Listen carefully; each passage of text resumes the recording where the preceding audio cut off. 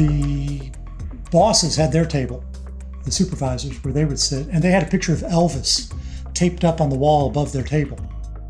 So Christy and I had our table where we sat with a couple other people, and we had taped up above our table a picture of a moose that had stumbled into a swimming pool in Canada and had to be lifted out with a crane. But in order to do this, they had to sedate the moose and blindfold it. That's what we had taped above our table. So ours was really gross and like nasty looking. So we loved it because they hated us. And we're like, okay, game on, You can see where this is going. They fall in love, get married using puppets, as you do. Puppet weddings and more on this week's Interstates after this.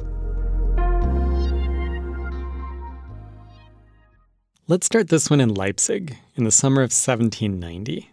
Johann Gottlieb Fichte, the son of a ribbon weaver, decided to read himself some Immanuel Kant, whose philosophical writing had swept Northern Europe a few decades earlier. He picked up the Critique of Practical Reason. He devoured it, wrote notes all over his book. Later, he said that after encountering the book, he was living in a new world. Individual perception mattered like it never had before. The self became creative and free.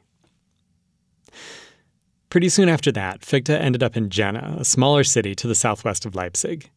He wasn't the only one there who was taken with this new idea of self-expression. There was a whole crew of younger writers and thinkers. Most of them were named Friedrich. Friedrich Schiller, Friedrich Schelling, Friedrich Schlegel, Friedrich von Hardenberg. Fichte probably felt left out, so he wrote under the name Novalis. And it was probably because so many of them were named Friedrich that their mission was to fight for individuality and free will. And they did. They were prolific, writing in essays and treatises and reviews that the way to find authenticity was by listening to your own inner voice. It's become a pretty central idea in modern society, especially for anyone who doesn't fit in with the culture around them.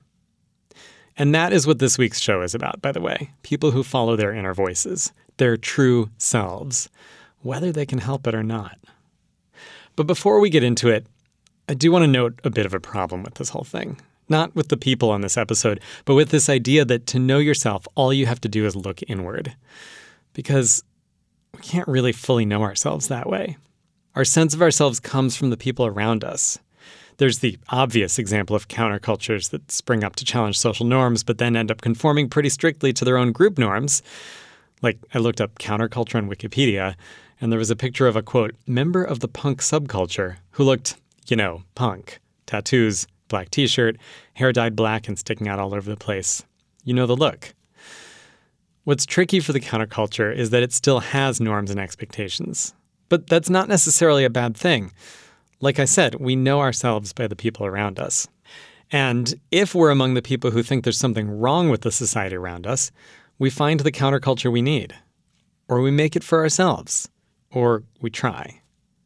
If we're homosexual in Victorian England, for example, with laws that make our activities illegal, we might end up on trial for what was then called gross indecency.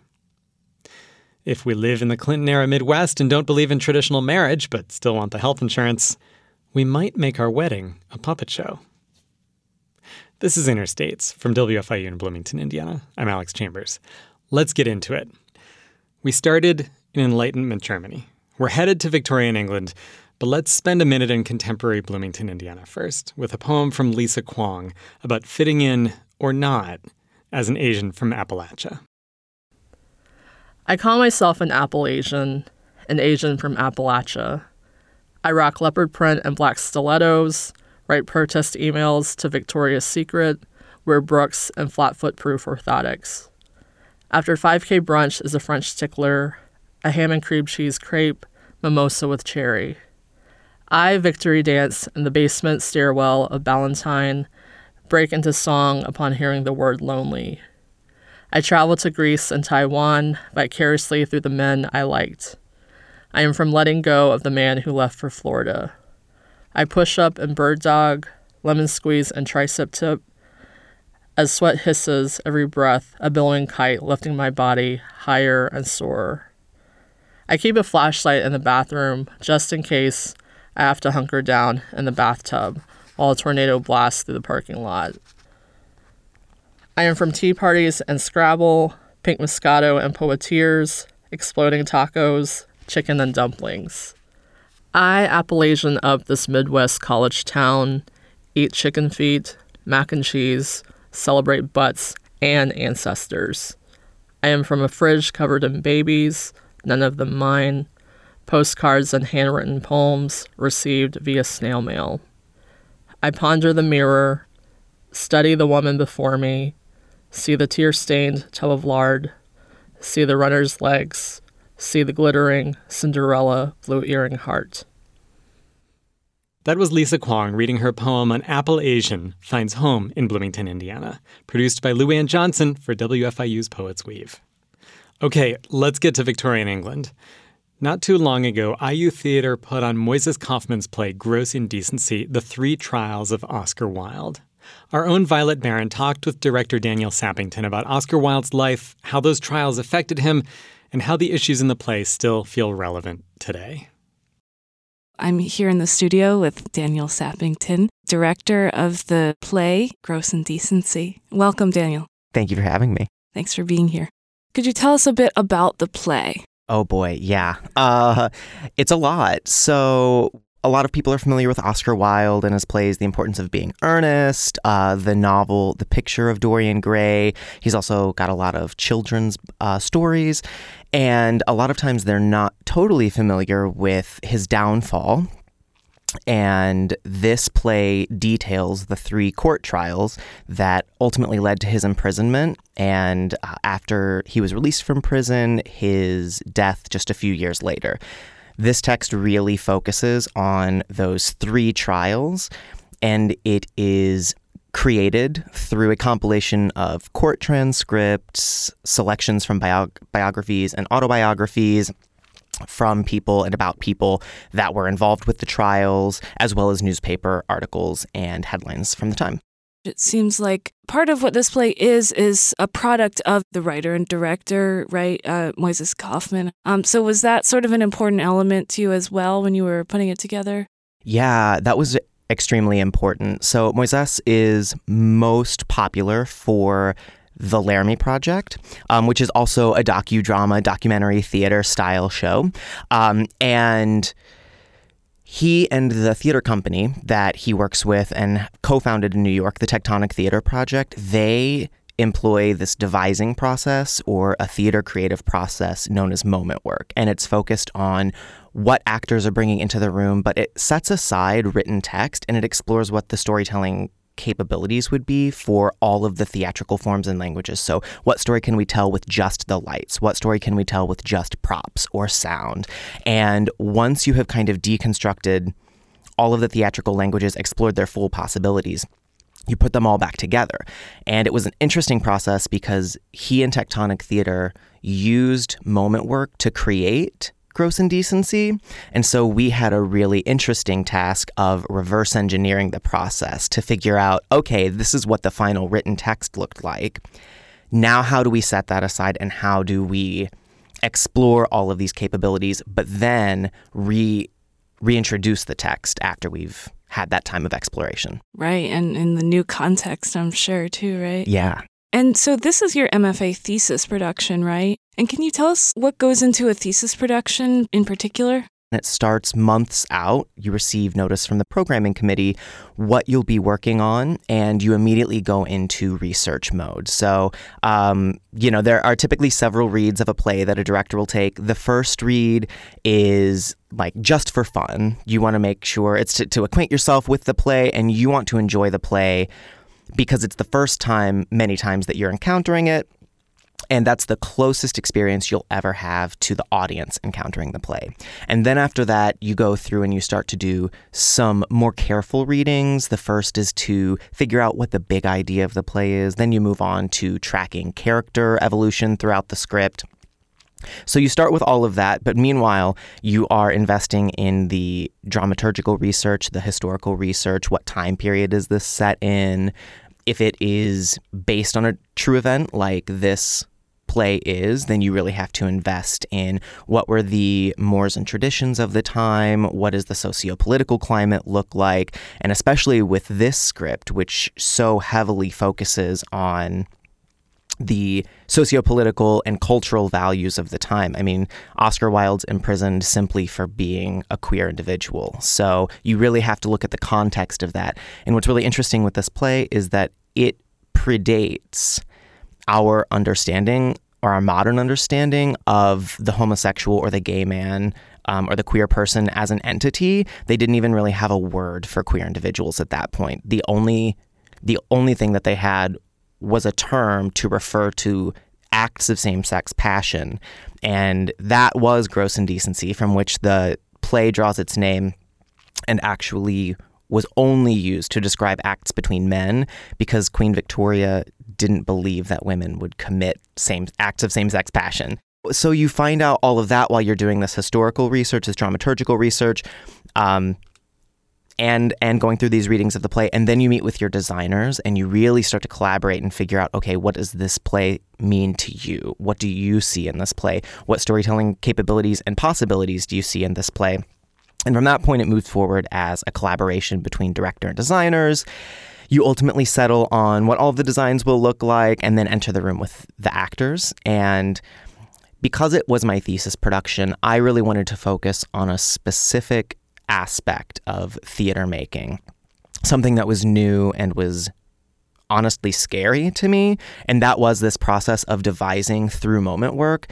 In a lot of my previous work in storefront theater in Chicago, and even projects that I've worked on here at IU, I tend to direct from a more Stanislavski-based or realism-based point of view. Or magical realism, but this script is anything but that. There are moments of realism in the first act, but it gets a little surreal at points. It becomes expressionistic at times. And so using this devising process, I wanted to figure out, how do you work with a group of young actors in an educational environment to reverse engineer this play and put it back together again. And it was very exciting to explore that process. I mean, the other thing of the trials themselves that people talk about is it was sort of the beginning of the celebrity trial, right? Which we're still seeing today in various forms. Yeah, so yes. What is interesting is I always say that Oscar Wilde's greatest creation was actually Oscar Wilde. He was a member of the aesthetic movement, which was a philosophical and artistic movement that was taking place in Victorian England, and he was writing for some magazines, he was writing and self-publishing poetry and some prose, and then ends up being asked to go on this speaking tour that included America. And at some point while he's in America, he's speaking at this town in Colorado, and the miners invite him to go into a silver mine, and legend has it that he outdrank all of the miners, and he was able to hold his own in consuming whiskey with them. And so he cultivates this persona and takes that with him into the trials. People are bribing and bullying to try and get into these trials. The father of his companion, Alfred Douglas, his father's name was the Marquis of Queensberry, so he had a title, and he had actually patronized the sport of boxing, and the Queensberry rules were a set of rules in boxing named for him. And what is interesting is the first trial is actually Oscar Wilde is the prosecutor. The Marquis of Queensberry leaves a note at the club that Oscar Wilde is a member of that says to Oscar Wilde, posing sodomite. And he misspells the word sodomite, which is a source of great bemusement and amusement for Oscar Wilde. But also it's very threatening because it could lead to his downfall, which it ultimately does. And so Oscar Wilde chooses to take the Marquis of Queensberry to court for writing and leaving this message. And it is during this trial, this first trial, when enough evidence is brought out by the defense that Oscar Wilde is actually guilty of this thing, and therefore the Marquis was in the right and performing a public service by letting people know. That leads to Wilde and his attorney pulling out of the first trial, and then immediately the crown or the state deciding to flip the script and prosecute Oscar Wilde. And that first trial, I don't think would have happened if Wilde hadn't attained the level of celebrity that he had. Because for as much as I adore Oscar, he did think he was a bit above it and could escape the reality of those accusations, knowing that they were authentic and knowing that they were true. So yeah, it really was all of this celebrity he had cultivated giving the momentum into that first trial. And then suddenly, the higher someone is, the harder they fall. And there were a lot of enemies of Oscar Wilde in the public conscious that thought that he was immoral. And he had made a lot of enemies simply through his writing of The Picture of Dorian Gray. People were so terrified that it was openly advocating and propagating same-sex passion between men that he had made a lot of enemies, and they were all too eager to watch his downfall. So many relatable themes here. Truly, yes. I'm curious also, your decision-making process for choosing this specific play, given that it is a little bit of a different feeling, as you said, from your previous work. I'm thinking about, news and the headlines. Do you think now is a good time to be thinking about these themes, and now in Indiana at IU? Yeah, I think this is the perfect time. Really interestingly, I proposed this title to the programming committee last year as a title I would be interested in directing. And after they considered it, they came back and approved that request. And it ended up being programmed. What's interesting is I have sat with this play for, I think, 12 or 13 years now. I first encountered it my freshman year of undergrad. And I remember thinking, oh my God, how would you ever stage this? I am just so confused as to what you would do. So it does seem fitting that my final year of grad school as my thesis is figuring out that question. But once they came back to me and confirmed that that is what I would be directing, it was within a week or two that the Don't Say Gay bills in Florida were passed, the anti-trans legislation in Texas was being passed, and it was almost foreshadowing what was getting ready to happen simply by being programmed. And as that news started to roll out and as that legislation started to be passed, and as we looked around and saw all of these anti-queer, anti-trans legislation being proposed across the country, it became really personal to all of us. Something I think that's really beautiful about this production is it is a show that centers queer voices, and it is largely created by queer voices, and with exceptional care taken for our queer audience members.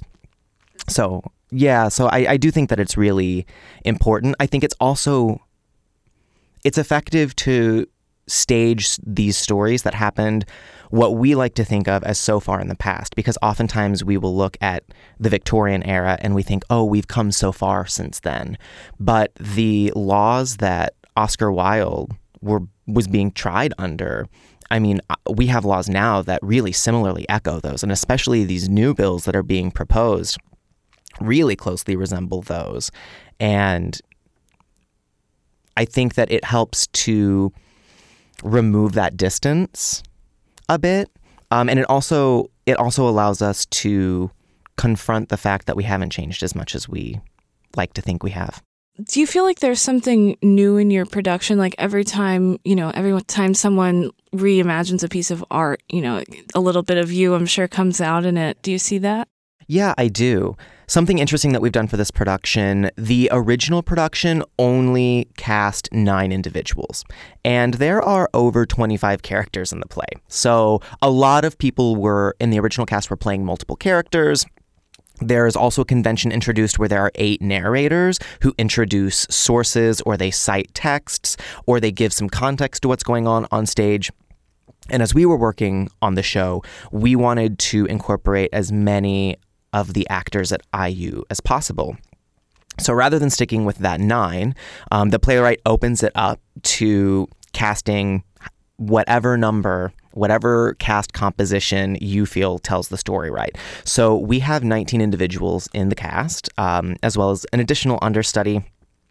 And that gave us the opportunity to really explore, rather than 9 characters in general base costumes, that were going to be playing 6 to 9 characters each. Instead, we were able to really clearly delineate different worlds on the stage. So our course of narrators has been condensed down to 4, with each of those individuals being cast in 2 of the narrator tracks, and they are very modern, queer Indiana University students.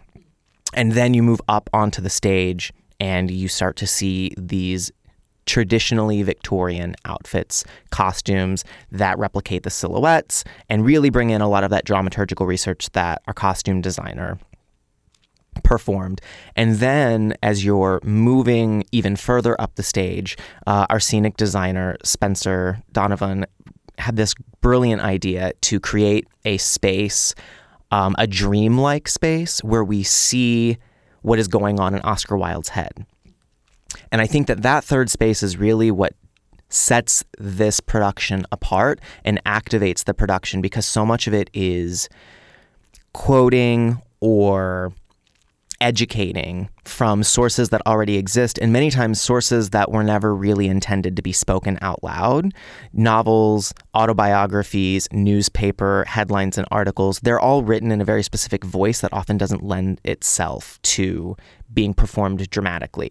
So having this third space in which we can physicalize what's going on, suddenly the whole piece becomes very activated, and it becomes at times a little disorienting, just like Oscar Wilde is becoming disoriented as these trials go on, because things start to spin out of control and his own internal passions start to take over. Sounds amazing. I'm curious if there's anything that surprised you during the process, that you knew what to expect but you weren't expecting, or it came out in a different way than you thought. Yeah, there's one really touching scene that had never hit me the way it did until we read it out loud. And it's near the end of the play. And this individual who has been by Oscar Wilde's side for the entire play has consistently been on his side in the trials and outside of the trials. The night before the third trial, they meet at Oscar Wilde's mother's house. And Moises Kaufman has written this very beautiful, lovely scene in which we see Oscar Wilde come out to his friend. And I think it's really impactful because it wasn't until it was spoken aloud that I realized that that's what queer people really don't ever get from Oscar Wilde. Because he was being so careful in his answers and his replies to the court, and so little, I mean, there's a lot of writing, personal writing that he performed, but he never explicitly has a coming out moment. And the play dramatizes that moment. And I think that it's really extremely cathartic for everyone involved to see that moment of connection and to see his friend accept that part of Oscar Wilde. And to find that in rehearsals was a major discovery. And it really pointed out that that's the emotional heart that the entire play is driving to. And then it's after that we get into the third trial and things go from bad to worse for Oscar. And I think that was the revelatory moment. It sounds like he didn't really ever recover from that trial, right? No, he didn't. He spent 2 years in jail. And I think that sometimes these days we're desensitized to prison and jail time and the effects that has on someone. And 2 years in the Victorian era was quite substantial. And in addition to that, his sentence included the performing of hard labor, which consisted of completely pointless and meaningless tasks. Being on a mill for 12 to 16 hours a day as it grinds away and it's not really actually producing anything. If you're too weak to do that, you are put in handcuffs and ankle shackles and forced to walk in circles in the prison courtyard for 16 hours a day, and you're not allowed to speak or look at anyone else. And when all else fails, if you're too weak to even get out of bed, you are brought a roll of really coarse fibrous rope, and you're given a certain amount of baskets, and you spend all day unraveling all of the individual fibers of this rope, and you have to fill a certain amount of baskets, right? So at a certain point, Wilde becomes so weak that he falls in his cell, he injures his ear, and even while he's recovering in the hospital is forced to undergo these meaningless tasks with unraveling this twine or this rope that they have brought him. And he ultimately never recovers from that. And just a few years after he's released, it's also notable that he was released and immediately fled to Paris, where he lived in exile with very little money for the next few years. And ultimately he dies as a result of complications from this injury he sustained in prison. Which is what makes it even more tragic is that he was really coming into the peak of his career when these trials started. He had just opened The Importance of Being Earnest on the West End, which is widely considered to be one of the most well-written comedies in the English language and is still performed in high schools. It's being performed over at Constellation right now. It's had a very long and healthy shelf life, and it doesn't look like it's going anywhere. And so we see this artist who has found his form, who is in his stride, and he is cut down through these trials and this imprisonment, and then does go on to write some more poetry and some more prose, but never really recovers. And it is tragic to think about how many more plays, how many more novels, how many more stories he would have had to tell if he had not been sentenced simply for choosing to love someone of the same gender. That was Violet Barron talking with director Daniel Sappington. When they talked last fall, Daniel was finishing up his MFA in directing here at Indiana University. It's time for a quick break. When we come back, a couple of puppets become a couple of puppets. Stick around. Welcome back to Interstates. I'm Alex Chambers.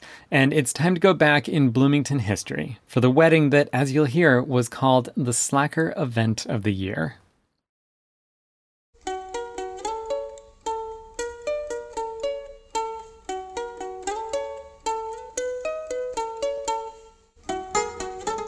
Christy and Bart are not what you'd call normal people.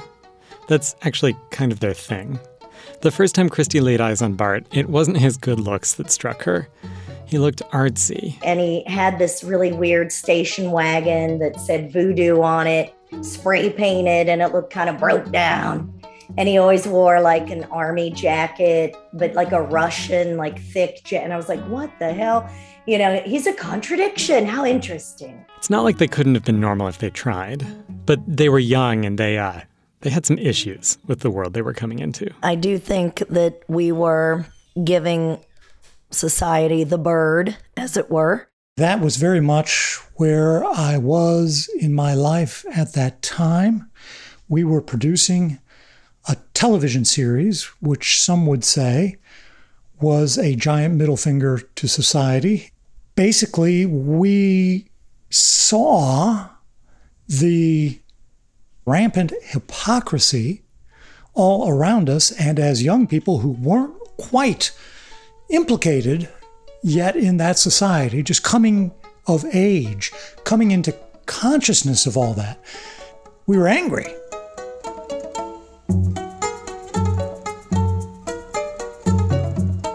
This is the story of one particular way they decided to give society the bird and how it came about. But first, I just want to say, when you're young, it seems so easy to say you're going to buck the norm and live by your principles. But then you get older, you come to your senses, realize it was just the exuberance of youth. It's been almost 30 years since this story took place. I think Christy and Bart would do it all over again. So, here's what happened. They were both in college here in Bloomington, and they each took a job as a proofreader for the Columbia House Record and Tape Club. If you were a teenager in the late 80s and early 90s, you'll remember getting mail that offered you this great deal. 12 tapes or CDs for a penny. Just sign this contract that says you'll buy more at a full price later. The scheme preyed especially on the young and enthusiastic. Is there a metaphor there for weddings? But don't worry, people would scam Columbia House back, sending in the mail order forms with fake names that I can't list on public radio. Christy and Bart were supposed to screen those out, but most of the job was just deciphering people's handwriting and putting it into a form. It was a pretty horrible job. I mean, it was horribly boring. Wasn't horribly difficult. And that's how Christy and I met. A stupid summer job reading album applications. It was a stupid job, but they had each other. Yes, we were kind of immediately drawn to each other.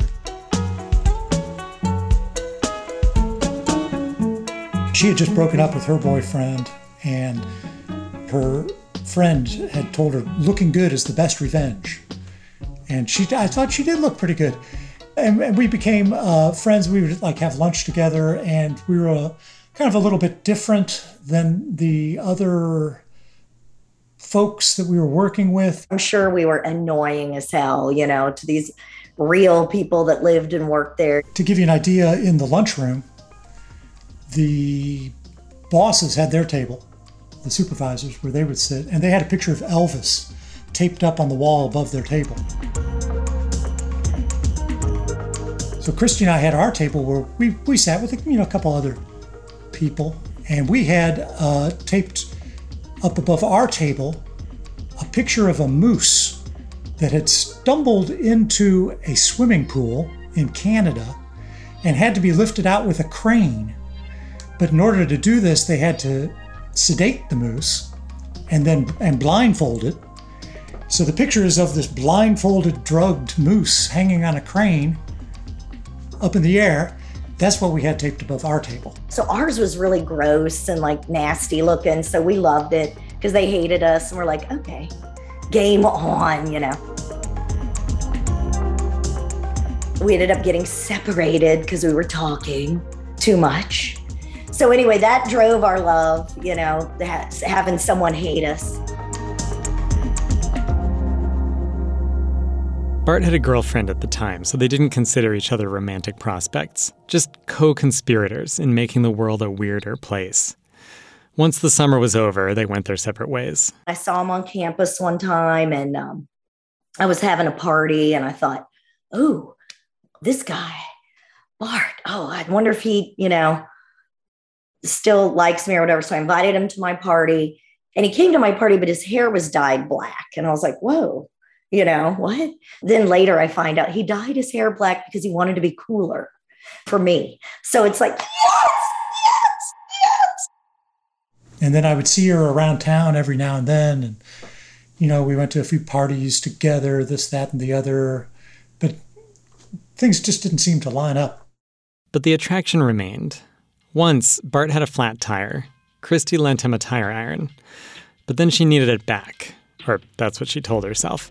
He was living in a dorm that was hard to access. The door was locked, so she couldn't just go in and ask for her tire iron. But I saw this bright light bulb, bare bulb in a room. And, we didn't have cell phones. And I saw some guy in a Boy Scout uniform, sounded like he was rapping.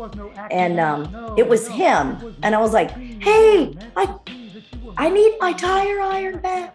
He's like, oh yeah. So I think he was making a video or a recording or something for, I don't know what it was, but I always thought, God, that guy's smart, handsome, weird, man. He's weird. She thought Bart might have been making a video up there, which would have made sense. They both had their own cable access TV shows. Did you catch that? They both have their own cable access TV shows. If you're single and you have a cable access TV show and you meet someone who's even the least bit attractive and they're also single and have a cable access TV show, I don't know, seems like the universe has a message for you. Especially if both your shows are weirder than Wayne's World. Graduation. Today we're going to go dumpster diving. Dumpster diving! It's graduation. Graduation is the best time to go dumpster diving. So they were both making cable access shows in the basement of the public library. One day, I was sitting out in front of the Monroe County Public Library. I had showed up at the library an hour early by accident, and I was locked, so I was just waiting for the doors to open. And who should roll up but Christy in a car. She got out and she was bleeding from her lip and chin. She'd just been in a softball game, and had gotten one right in the face. Bart said, "It looks like a bloody goatee." I took a softball to the face. She was looking for someone to commiserate with. It was really nasty looking. So, but Bart, found it amusing and attractive. So the two of us went to the village deli and had breakfast together. And that kind of reintroduced us to each other. And we both realized we were both single because my girlfriend had just dumped me. And so now we were both available, and that's it. We were together from that moment on.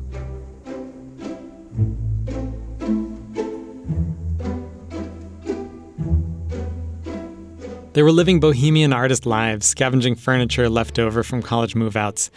Eventually, Christy decided one of them ought to have some sort of career, and it probably wasn't going to be Bart. He was still telemarketing. Oh my God. And, he was such a goal-oriented guy. I knew I should marry this. When he made $100, that's when he quit for the week. Like if it was Tuesday, he was done. Like Wednesday, a bad week, it'd be Thursday, He needed time for his art. According to Christy, he also needed health insurance. The way she tells it, the decision to get married was mostly a practical consideration. Bart remembers it differently. I still didn't, think of myself as the kind of person who would ever get married. Even though I was definitely not the kind of person who would date around, or I didn't know how to have a casual relationship. It was all very serious to me, very serious. He wasn't into the whole church thing. He'd had a crisis of faith in the Christian tradition he was raised in, not into that whole traditional church wedding scene. But then I just realized it's perfectly obvious that a wedding could be anything you want to make it. In fact, it's kind of really one of your rare chances that you might have to get other people to play along with your game. So he proposed.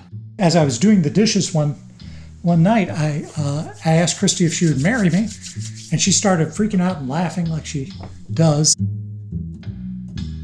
But she said yes.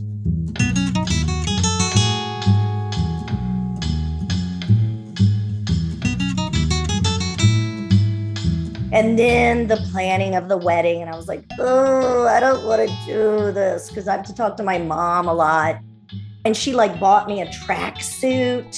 And I was like, what? Because I'm getting married. I'm going to wear matching shirt and pants. The tracksuit was just one of the challenges. And then I'm Catholic, but not really, kind of recovering Catholic.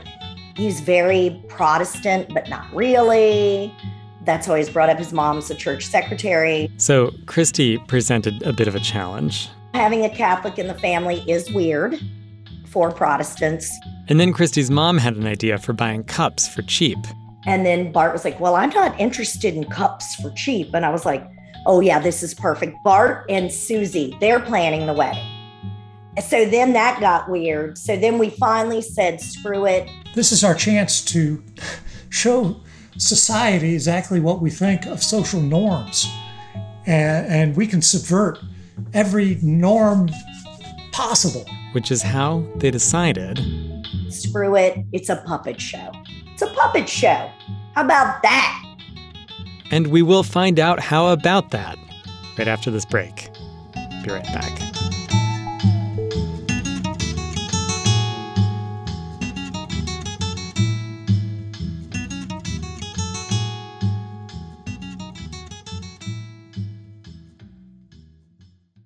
Inner States, Alex Chambers, Puppet Wedding. I can't help but wonder, all these years later, if Bart and Christy decided to do a puppet show because they felt like puppets. Puppets of religion, puppets of parents, tracksuit-wearing puppets of society. Because we didn't know how to make it happen, how to make it ours and then fit our family into it. Because we were bizarre at this point. Let's do one more example in case you missed that. They were part of a More Life coalition. They'd go to Planned Parenthood and demonstrate for more life than the pro-lifers. Like every scab you're murdering, women shouldn't menstruate, wasting eggs. As Christy put it, bizarre. In having puppet versions of themselves get married, they were preventing themselves from being puppets.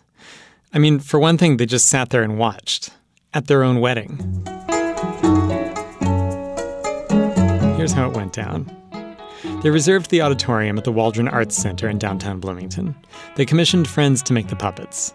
They made sure they had their video cameras rolling because they obviously had to put this on their cable access shows. They invited their friends and families. Bart wrote a script. Friends built the stage, which Christy painted black the night before. She got paint on her contact lens. They invited everyone they could think of to be in the audience. The local press described it as the slacker event of the year.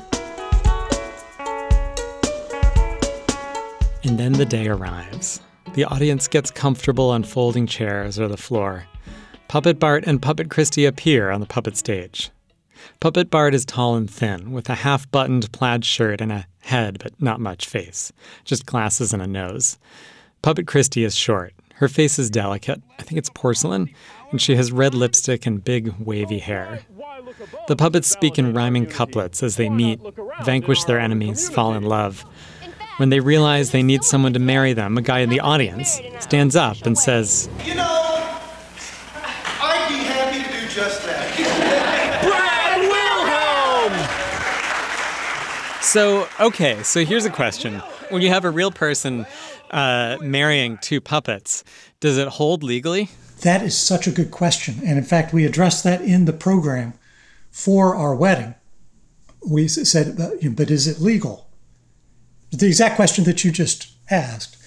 And I'm trying to remember my exact words, something along the lines of, who is the ultimate arbiter of human relations? Is it the state or is it the community? Now, as a committed anarchist, I can tell you where my loyalties lie, but I wanted to put it to the people. The plan was to leave it with the community, in the hands of their friend Brad Wilhelm. But when you're getting married for the health insurance, you also need the state.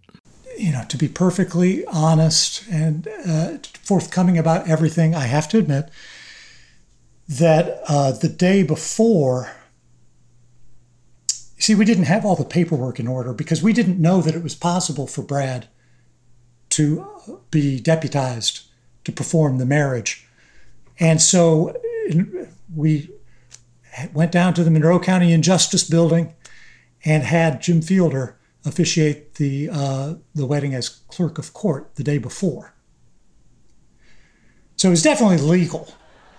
But to my mind, that was not the real wedding. For it to be a real wedding, you need your community.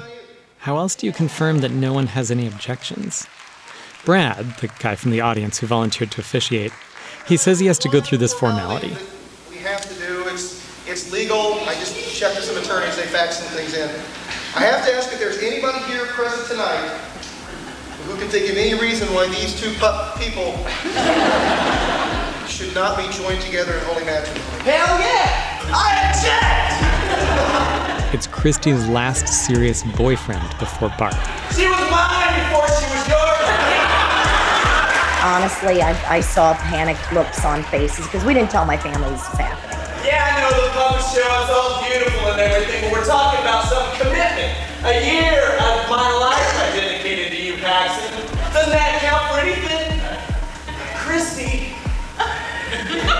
At this point, he's reached up and taken Puppet Christy's hand. What I'm trying to say is that Terry, you're old news.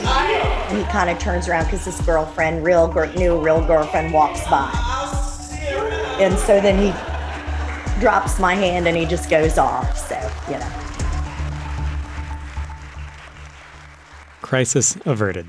The wedding goes on. Brad tells them to kiss. Then Puppet Christy says, "Thanks for coming to our wedding, everyone. Now relax, unwind, eat, drink, and have fun." And they did. There was a party. A local band called Johnny Sacco played. People gathered in the parking lot to pass around a joint. The real Christy and Bart got their first fight in at the end of the night. Someone was supposed to vacuum the place. But they got through it. Overall, the public was happy with the puppet wedding. They only had one bad review. It was reported back to us that somebody said, "I give it a year." like it was just a stunt. Well, we got married in 93. So as of this conversation, we're coming up on 29 years of manacled together in this travesty of a marriage. We have one daughter. We own a home in a city that will soon be underwater.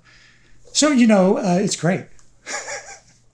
Has that kind of attitude of, that led you to do a puppet wedding, has that played out in your relationship in other ways?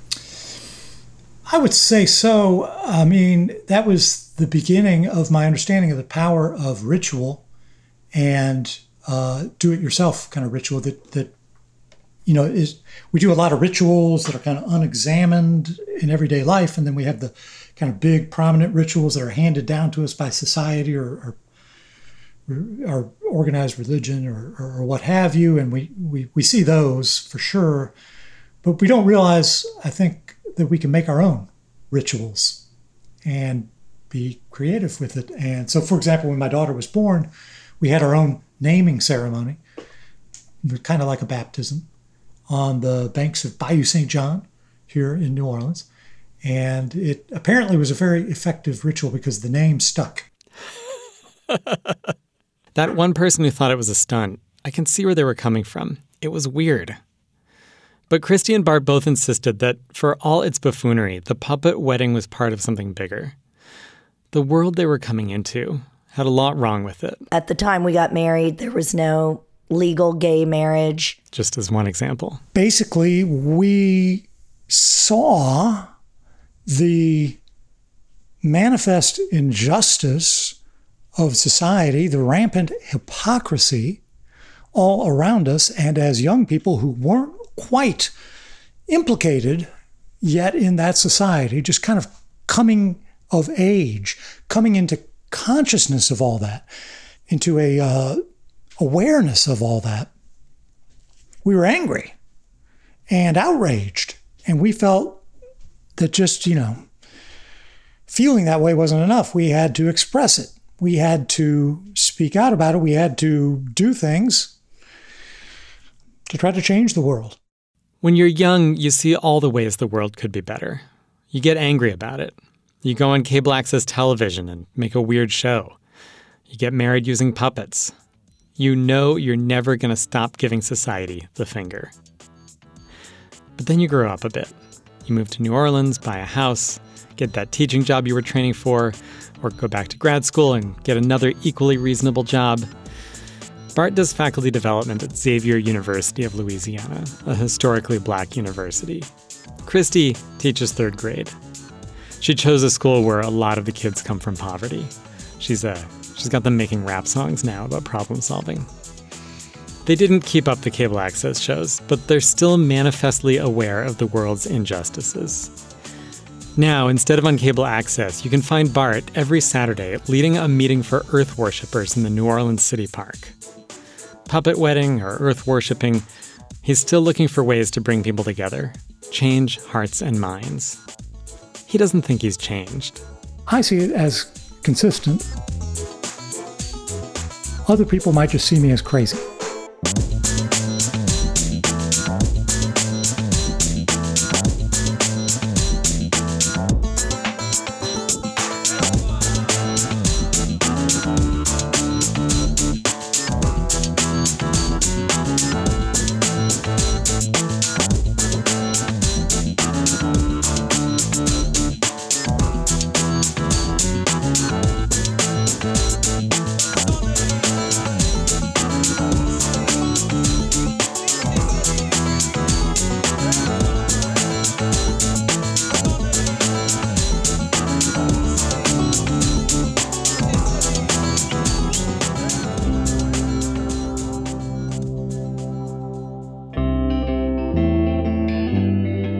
You've been listening to Interstates from WFIU in Bloomington, Indiana. If you have a story for us, or you've got some sound we should hear, let us know at wfiu.org/interstates. Speaking of found sound, we've got your quick moment of slow radio coming up. But first, the credits. Interstates is produced and edited by me, Alex Chambers, with support from Violet Barron, Eobon Binder, Mark Chilla, Avi Forrest, Luann Johnson, Sam Schemenauer, Peyton Whaley, and Kate Young. Our executive producer is John Bailey. Special thanks this week to Lisa Kwong, whose poem you heard at the beginning, Daniel Sappington, and Christy Paxson and Bart Everson. Our theme song is by Amy Olsner and Justin Vollmer. We have additional music from the artists at Universal Production Music and Ramon Monras Sender. All right, time for some unspoken sound.